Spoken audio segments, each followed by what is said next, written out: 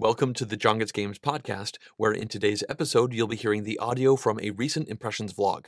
In that video, I discussed my initial impressions of Castel, Indigo, Paladins of the West Kingdom, as well as pictures.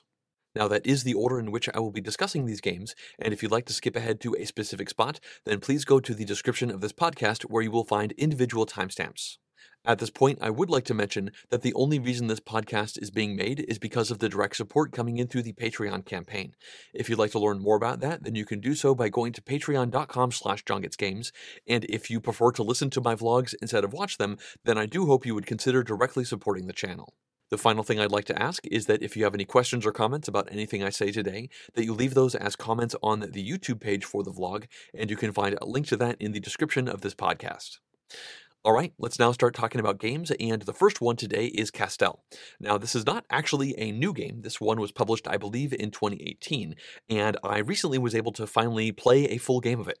Now, I say full game because technically, a couple of years ago, I did play about 1/3 of a game, but then we got kicked out of the play space, and we weren't actually able to finish that game. Now, recently, a friend of mine was interested in playing it, and there is a mod for it on Tabletop Simulator, so he taught it to me and two of our other friends, so we got to play a full four-player game. Let's start this off with a brief overview of what you're doing in this game. Thematically, everybody is in control of a group of Castel builders, essentially. It's apparently a competitive sport in, I believe, Spain, where people just climb on top of each other trying to make the tallest tower possible. I'm sure there's other things going on, but realistically, you want strong people down at the bottom, also not strong but lightweight people in the middle, and lots of little lightweight people at the top to try and balance everybody. Now, this is a medium to slightly heavy weight Euro game, which is not something you would expect for this theme. The theme is really cool, but in this game, you are actually trying to compete in a variety of different competitions across the map. You are also trying to increase your skills to actually build these towers. Now, at its heart, this is a puzzle-style game, really. You are going to be gaining the people who are actually building this human tower as you play through the game, and they have different sizes, which means they can go into different spots on the pyramid. Now, at the start of the game, the rules for building a pyramid are such that you can't really win any awards with it. I'm not going to go into the specifics here, but you can make a weak little pyramid that's not really going to give you any points. Fortunately, as you play through the game and wander throughout the different locations, you can learn new skills, which lets you essentially break the rules of the game. Normally, you can only have one number worth of people on a row, but you could get a rule breaker that lets you have multiple people in that row. You could also get another one that lets you, instead of making a pyramid, you can make kind of a tower where you have even sides. There are a variety of different skills which let you break several of these things, like having somebody hold somebody else on top, which is the same number. I believe that's one of them, but it's that kind of thing. Now, what you are trying to do, actually, is as you play through the 10 rounds of the game, you want to, well, honestly do a lot of things, but the main thing is to build a really big, impressive tower, but also a tower that matches specific patterns. Now, there are a bunch of side shows that you can essentially compete in, and in order to take the tokens for those to get the victory points, you have to match an exact replica of a shape. And so that could be a really tall, skinny tower. It could be a big, wide tower, or a wide variety of different things in between. Now, also, as you are playing through the game, you are, of course, recruiting new people, and you never lose people throughout the game. So as you go through the game, you get more and more people who are resources to build this big tower. Now, in this game, you have to pay attention to a ton of different things, and one of the key things is that at the end of each of the 10 rounds, there are going to be one or maybe multiple performances. These performances happen in specific towns, and each performance is only available to you if you have specific type of people in your overall pyramid. So you have to pay attention to where your pawn is out on the map, because every turn you can move this single pawn once or maybe a couple of times. So you have to make sure you're in the right spot to pick up the resources that you need from that location, maybe also some skills from that location, and you also want to end your turn in a location that has a competition that matches up with your skills that you can hopefully compete well in against your opponents. At the end of the game, you're only going to score points for the best competition scoring that you did throughout the game, so you could just have no competitions except for once and do really well at that, or you could go throughout the game doing multiple competitions because you do get other points for competing in lots of things. Now, there's a lot more going on to this game, but I think I'm going to talk more about how it felt to play at this point instead of going into all the rules minutia. Now, right from the get-go, I felt overwhelmed at the number of options and the amount of things to plan for in this game. You can see at the beginning of the game every single one of the performances for all 10 of the turns. You can see exactly where they are and what bonuses you will get for specific types of people.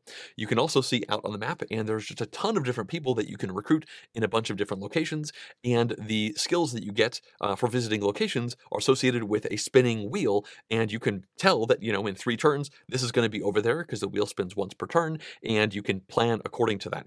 What that means is this is a very strategic game, and that's what I was a bit overwhelmed by. What I usually do in this situation is I just kind of cast the strategy aside and just try to do some cool stuff, and I think very tactically for at least, the first third of a game or so, and that's definitely what I did here with Castell. I was trying to focus on maybe getting a performance done in a couple of turns while working towards a couple of the sideshows, but people are also, your opponents are also trying to work towards those, and all the time you are staring down at your people trying to build this pyramid as tall as you can while also trying to figure out how you can map things out. Now, like I said, at the core of this game, it feels like a puzzle because, again, you have these really basic rules, which I won't go into the specifics of, that let you build this puny little tower, but then you get those skill upgrades which make the tower wider potentially, or maybe taller, or hypothetically both, and you can do this in a wide variety of ways. So I spent probably 70 to 80% of my thinking power in this game staring down at my pyramid, trying to figure out how I can best squeeze one more level out, or also looking to the skill wheel to figure out what one skill would essentially unlock the potential of the people that I already have, because oftentimes you could have some people that don't really fit in with your pyramid. Hopefully that's not the case, but you can definitely find yourself in that situation where suddenly you get one little rule-breaking skill that lets you fit everybody in and your tower gets even bigger. So fortunately, when you're playing this game, you can be working on your tower at the same time as everybody else while you're thinking through a lot of other things. And I will say that this 4-player game was not terribly short. I don't remember exactly how long it was, but it was certainly over 2 hours. And when the game was over, I found myself feeling like it was a little longer than I wanted, but after talking with my opponents about it, I realized that, they had a good counterpoint to that, and that is that I was never really bored or waiting on somebody else to take their turn because I had so much to think about. So it was a bit of a long game because there was quite a bit to think about. So some people took long turns. But again, I wasn't sitting there bored, feeling like I should, surf the internet or something. I definitely felt like there's always something more that I can think about. Like, I've got a good pyramid. I'm planning ahead towards that one sideshow. Oh, wait, I also need to pay attention to where the specific performances are going to be. Like, I'm great for that performance, but I'm 3 spaces away from it. Can I get there in just 1 or 2 turns? Well, yeah, I probably can, but if I do that, then I'm giving up other actions, which would let me get some more rule breakers or get some more people. So every action has a opportunity cost in this game, and you kind of want to do everything. And again, there's just so much to think about. So my takeaway from this game, from this one play, is that I did enjoy it. It was a bit longer than I wanted, but I did enjoy, in particular, the puzzle of figuring out your pyramid, and I do think I would probably like it better at lower player counts just to make it a little bit shorter of a game. But that being said, I would certainly not mind playing it again, and I could see myself playing it at 4 players again as long as I went into it from the outset knowing this is going to be a 2+ hour game, because again, there is so much to consider and so much to think about, which made for a pretty great puzzle overall, even though even at the later stages of the game, I still felt a little bit overwhelmed with the number of different things I could do. So I found myself kind of doing the first really good thing, or I guess the best good thing that I could come up with in not a ludicrous amount of time. I always felt like if I gave myself more time to think through my turns, there's probably something better out there that I could have done, but I, of course, didn't want to upset my opponents by taking glacial turns. So yeah, that's Castell. I think it's a really neat game package because you have this quite unique theme with a bunch of Euro stuff going on, and figuring out that puzzle was really the highlight of the game. And again, I wouldn't mind trying it again in the future, but I'm not sure if this is going to be a game I push to play again. If somebody else brings it up and says they want to play, then I think it's likely I'll say yes. Okay, let's now move on to the second game I'll be discussing, and that one is Indigo. Now, this is also not a new game. In fact, this one came out in 2012. This is a Reiner Knizia design, and technically this is not an initial impression from me. In fact, this is the 5th time that I've played this game overall, and I have owned this game since about 2012, maybe 2013. I bought it relatively soon after it came out. Now, I realized I've never really discussed it on the John Gets Games channel, so I figure, well, let's talk about it now because I did get a play in of it just a couple of weeks ago. Now, let's, as always, start with a brief overview of this game. Now, the way it works is on your turn, you are going to have a single hexagon tile that you're going to add to a communal board, and all of these tiles have these little ribbony paths on them. Now, when you place these tiles down, that might cause these scoring stones on the table to move. They all start in the middle of the table, and whenever you add to a path that has a scoring stone on it, then it will move down that path until it runs into a dead end.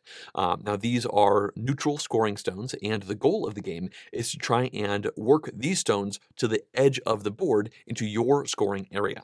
Now, we played a two-player game of this, myself and my wife, just a couple of weeks ago, and in a two-player game, you have essentially sections of the overall board that just you score for, and other sections are just your opponent. So obviously you want to push the stones into your area. But if you play this with 3 or 4 players, then you actually have some overlap zones. If you play a 4-player game, which I have done in the past, you actually always overlap with somebody, which means it has this really interesting effect where you could push a stone out one side, which scores you a point, or some number of points depending on the stone, and then you also give that same amount of points to your opponent that you share that zone with.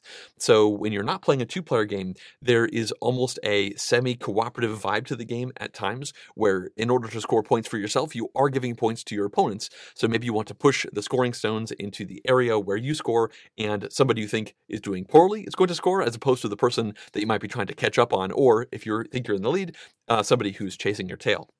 Now, in a 2-player game, you don't have the zone overlap scoring, so to a certain extent, the game is a little bit simpler to think about, but it was still really fun to play. I say that like it's a surprise, and the reason I still have this game after owning it for 7 to 8 years is because every time I've thought about maybe culling it for my collection, I've thought, I did always enjoy playing that game. I think I'm going to keep it a little bit longer. So I'm glad that I've kept it around. And I, again, got to play it at 2 players just a couple weeks ago and really enjoyed the experience.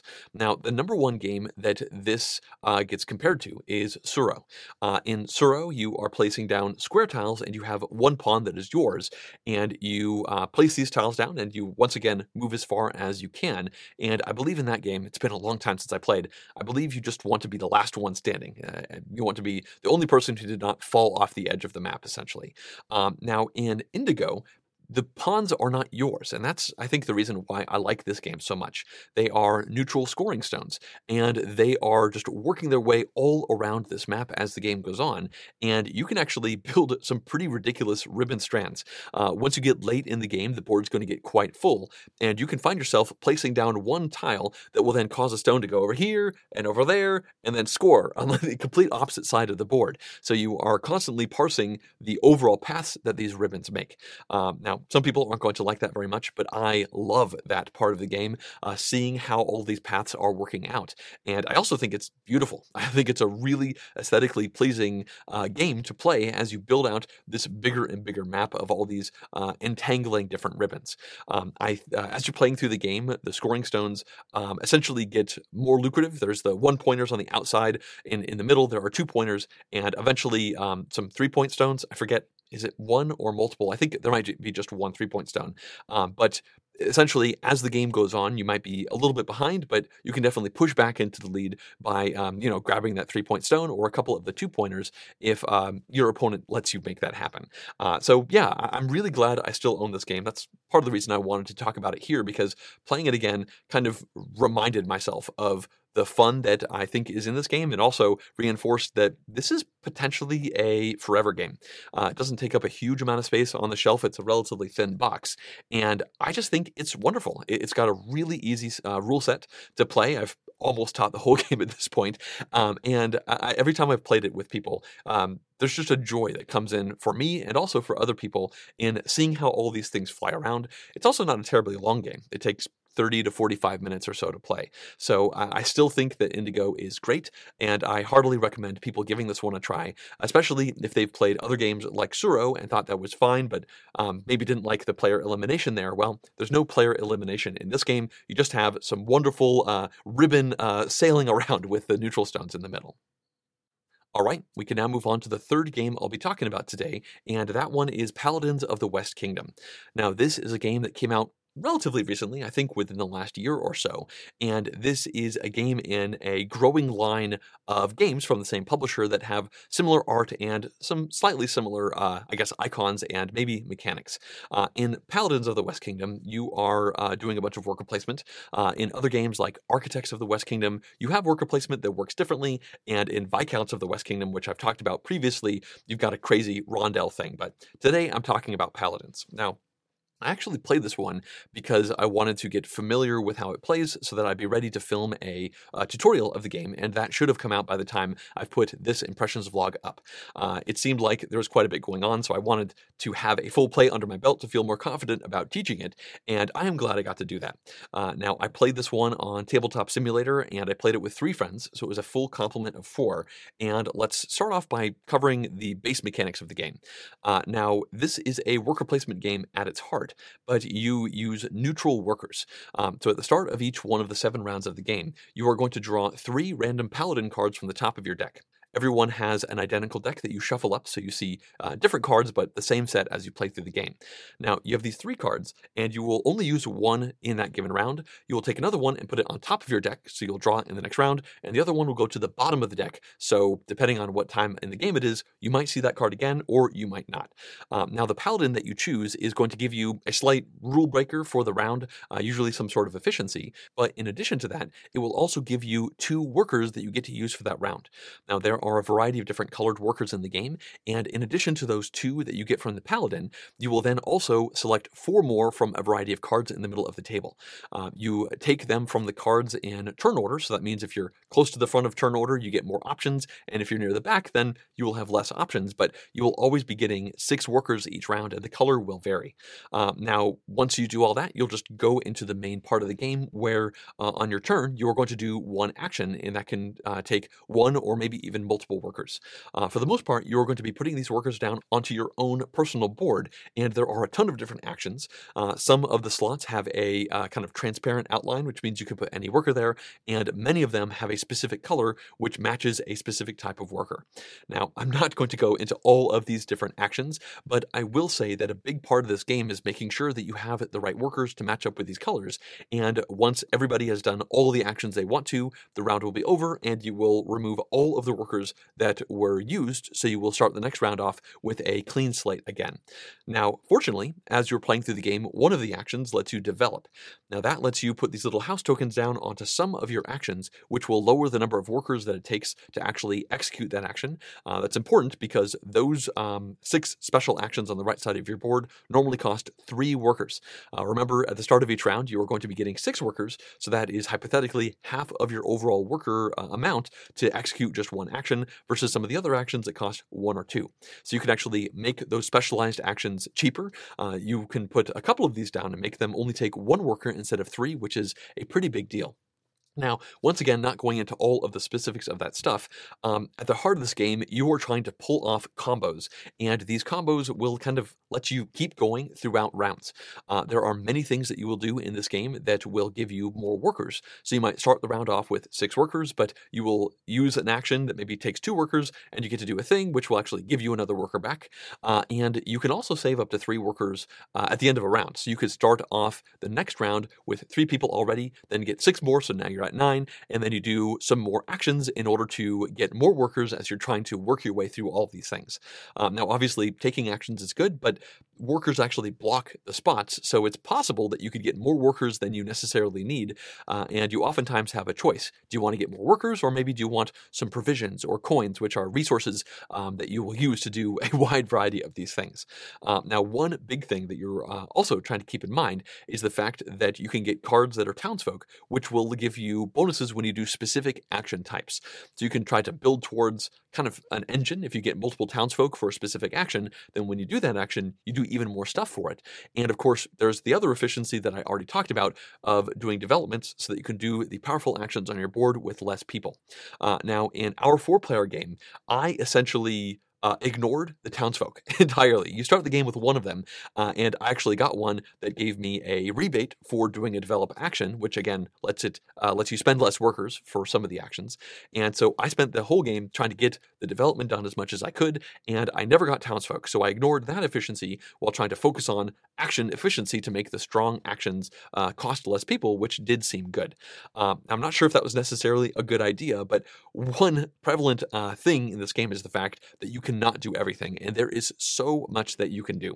On your board, there are those 6 special actions, and each one of them has a threshold of a type of thing that you have to be at. That could be faith, it could be strength, and it could also be influence.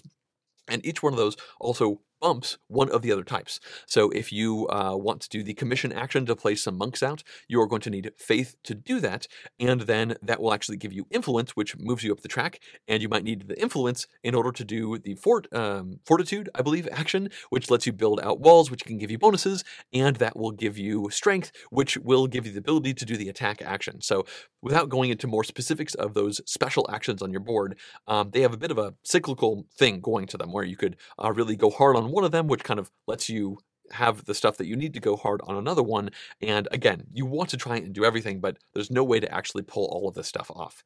Also, as you're playing through the game, you're going to do 7 rounds overall, and as you go through the first 3 rounds, there are going to be end-game conditional scoring options that show up that are different each game, but then there will also be, I believe it was 4 different kind of communal action spaces in the middle of the board. They are hidden at the start of the game, and once you hit, I believe, the 3rd round, you will start to see these pop up, and you can send workers over there to do the actions on them. Those are generally pretty powerful actions, and it's the only time that you actually spend your workers not on your own player board. And I think it's now time to delve a little bit more into my thoughts on how the play went. And I guess I'll just start with something that I didn't like about the game. I will say that I enjoyed the game overall, but I happen to be here, so let's talk more about those neutral actions in the middle of the board. Again, they're face down at the start, so you don't know what they will be. And when you reveal them, the starting player, which is going to change each round, is going to have first dibs at placing onto those spots, and the actions on those can really vary. So right from the get-go in this somewhat heavy Euro game, there is a decent splash of randomness there, where the card that flips might be really good for the starting player, or it might not really work for what they're trying to do. More often than not, it seemed like they were very good, and those actions got taken usually before anything else did. And there were a couple of times in our game where the card flipped over and everyone but the starting player groaned because the starting player's like, that is a great action. Now, of course, as you go farther into the game, there are more of these. So if the starting player goes after that great one and everybody liked another one that was revealed another round, in a previous round, then obviously somebody can go over and take that as well. But the biggest problem I actually have with that central row there is that people would just easily forget that it was an option. You spend most of the game placing workers on your own player board area, and then suddenly there's this thing out there halfway through the game that pops up that you can use, and it's just so easy to forget. Honestly, I kind of wish that instead of being neutral worker placement spots, those were just bonuses. You flip the card over, and now everybody gets a coin, or now everybody gets a free red worker, or something like that. Obviously, that would be a big difference to the way the game mechanically works, but it would be kind of a fun bonus for everybody instead of just being a fun bonus for certain people, depending on what the current turn order is looking like. And it would make the game more elegant because all the worker placement would happen in front of you instead of some of it happening out there. Now, that's a gripe that I have with the game. That's part of the game that I did not like. So now let's talk about why I actually enjoyed the game. I started this off on the negative. Didn't really mean to do that. I really liked the puzzly nature of figuring out how you're going to use the resources that you have. In this case, by resources, I mean the workers, to figure out, to get through your round. You will have goals that you want to get to, and you're going to need this color worker there. You need a red and then a black for that. You'll need 2 blues to do this and maybe another black to do that. There are many ways to clear workers off of actions so that in the middle of the round, you can then do that action again. One of them is on your player board, but there are also a bunch of other bonuses that let you do that. So you're also trying to plan for that. You might want to do one powerful action multiple times because you have some townsfolk for them, or maybe it's just a really efficient action because you have developed it a couple of times. And you can do that and maybe clear it out by taking a bonus from doing this other thing to then do it again, and then do the prey action to clear it off, and maybe even do it a third time on your turn in that given round. And that is certainly fun. So you are spending a lot of time trying to figure out if you can pull off these cool combos. And when you do pull off a really good combo in a round, it does feel great. The problem is that there is a lot to think about, and we played a 4-player game. It was a first play for 2 of us, and not the first play for the other 2 people, and it took 4 hours to play this. Now, this was on Tabletop Simulator, so playing online in a virtual space does make it a little bit slower, but that does not include a teach. We all learned the rules separately and started the game, and 4 hours later it was done, and we all enjoyed it, but I think all of us were feeling like it was easily an hour longer than we wanted it to be. I think that's mostly because it was a 4-player game. It doesn't seem like there's anything that affects the overall length of the game based off of player count. At lower player counts, there are less spots that you can activate in the middle of the table, and it kind of affects this Inquisition mechanic, which I haven't really talked about, and it's probably not worth really going into. So with more players, the game is just going to take longer.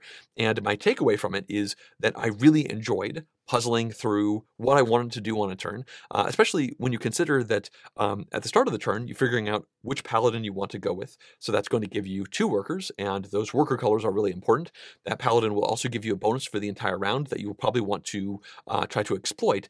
And then you have to decide which of these available worker cards is the one that gives you the mix of workers that will let you actually pull off your plan. So before people even take their first turn, there were times where somebody would just sit there for a couple of minutes. They kept saying, just give me 1 more second, just give me, 30 more seconds, as they felt like they were just right there. They're just one thing away from confirming they could pull off this really wonderful round, but they want to just think it through because they would hate to be 1 coin shy or 1 worker shy, and that takes time. So while I enjoyed crunching through all of that, it left me feeling like this would probably be a much better game at lower player counts. There's not actually that much interaction with other players in the game. You do have those neutral worker placement spots in the middle, so that is some interaction. And the townsfolk cards that you take, well, if you take them, then obviously no one else can grab them. And there are these outsiders that you can attack or recruit for some endgame points. So you do have some interaction there with depleting those resources or those options away from your opponents, but I feel like this would be best at a 2-player count. It will be obviously the quickest overall. You will have just about the same amount of stuff to consider. You'll have less situations where somebody takes something that you desperately wanted that was maybe key to your overall plan, but you couldn't quite get there yet. Maybe you had to do it as your 3rd action, and somebody grabs that card right before you can, and suddenly, well, your whole round got a bit upended. Maybe your strategy was a bit fragile, and now you have to sit there thinking for minutes trying to figure out how to salvage the round to figure other things out.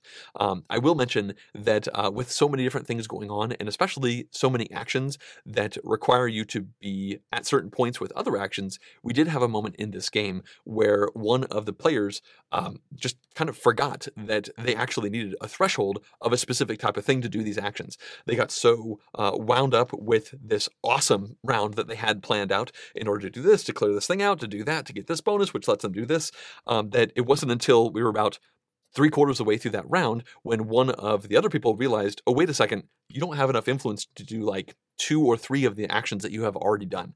We were also focused on our own puzzles that we did not notice that this other person had just kind of blanked on this one aspect of the overall strategy, and everything they had done in that round kind of fell apart. Because of that, we actually spent about 15 minutes pulling their round apart so that they could kind of redo that round so that we were kind of not cheating, and that did increase the play length to a certain extent, but it's a mistake that I could easily have seen myself doing. There is good iconography in the game, but with so much to consider, you could potentially miss something that is crucial, but is just kind of lost in the weeds of all of the other things that you are thinking about. So at the end of the day, I don't think I see myself ever playing Paladins of the West Kingdom at 4 players. I think I could be talked into playing it at 3 players if both of the other people have played the game before, but I think this game is probably best at 2 players, and honestly, I wouldn't mind playing it again, specifically at the 2-player count, to explore some other things. As I mentioned before, I didn't really go into the recruiting aspect of the game at all, so I wasn't getting those townsfolk bonuses, which seemed really fun. I was focusing on other things, and in this game, it seems like you are just going to have to essentially ignore at least 30% of the things that you could do to focus on the other things. Maybe you should actually ignore more to be really hyper efficient on other specific actions. I've only played it once, so I'm not sure how to play it best, but there's definitely some replayability there with just wanting to explore other parts of the game that you might have ignored. In the game we played last night, I essentially didn't recruit, and I never did the absolve action, and there's a bunch of really cool stuff that you could do with the absolve action that I obviously haven't gone into details with here. So yeah, that is my initial impression of Paladins of the West Kingdom. Hopefully I get to try it at 2 players at some point in the future, because realistically, even though there's so much going on, each individual rule is very straightforward. Certainly much more straightforward than Viscounts of the West Kingdom, and I think Architects as well. I think Paladins is actually the most straightforward and elegant of each of all of those options so far. Just the issue with it is that it played way too long. There's just a little bit too much to talk about. So I think I'm talking in circles, and that's going to wrap up my thoughts on Paladins. This means we have reached the 4th and final game I'll be talking about today, and that one is Pictures. Now, this game actually won the Spiel des Jahres this year. I actually got a press copy of this one from Rio Grande Games about a week after the shelter-in-place thing happened for the pandemic, and Pictures is a 2 to 5 player game. What that means is it took months until I could actually play this one. When it first arrived, I had never even heard of it before. I was like, that looks like a funky game. And then I wasn't able to play it because it's a 3-player minimum. And again, just the 2 of us in the house.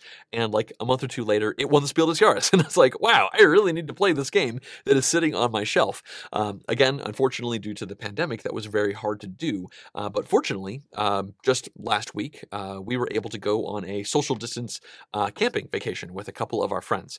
So we spent several days outside, and we did play some games with masks on, again, outside at a picnic table, and this is one of the games that we got to play.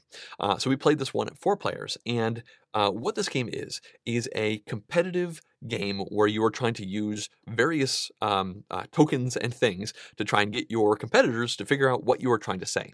In the middle of the table, you are going to deal out 16 of these pictures, which have a wide variety of stuff on them, and then in each one of the 5 rounds in the game, everyone is going to simultaneously going to try and, I guess, illustrate the picture that they have randomly chosen. You pull a token out of the bag and it might say B2, and you look B2, that's the card and the picture that you're trying to illustrate. Now I say illustrate because you are going to be doing this with one of 5 different sets of resources. They each have their own rule set, but they're pretty straightforward. One of them is a set of, I think it was 3 sticks and 4 little stones, or maybe it's 3 stones and 4 sticks. Another set is just 2 shoestrings that you can lay out and kind of splay however which way you want. Another set is a series of cards with icons on them that you can play out that might be associated with the picture you're going for. There's another one which I really liked, where you have to build a 3x3 grid of colored cubes. You have to put 9 cubes down from a wide variety of these, and of course you're trying to make a 3x3 grid that is most similar to the picture that you are going for. There are a couple others, but that should give you a reasonable idea of the types of stuff that you're doing. And everybody is going to be using their set of stuff individually and simultaneously. And then once you're done, you'll look out at each one of your competitors and try to figure out which one of the pictures they were trying to illustrate. So this is a competitive game where you are not trying to dupe your opponents. You actually want them to figure out what you are illustrating, because once everybody has written their guesses in secret, we will then go around the table. And for instance, for me, I'll ask, what did everybody think mine was? That person might say B1, that person says C2, and that one says B1. I flip over the token, it says B1, and that means everyone who guessed B1 correctly is going to get a point, and I will get 1 point for everyone who guessed correctly. So each of my opponents gets a point, and I get 2 points because 2 opponents guessed it. So we go around the table doing that for everybody, and then you're going to pass your resources once to the right. So you might have been building out that 3x3 grid with the cubes in this round, and now you pass that over, and now you have this massive pile of wooden blocks that you're going to use to illustrate the next one. Now, I did say that you're going to play through 5 rounds and that there are 5 different sets of resources, and that's intentional. Every time you play Pictures, you are going to be using each of the 5 sets of resources once, and you kind of go in a procession, and once you go through 5 rounds, the person with the most points wins.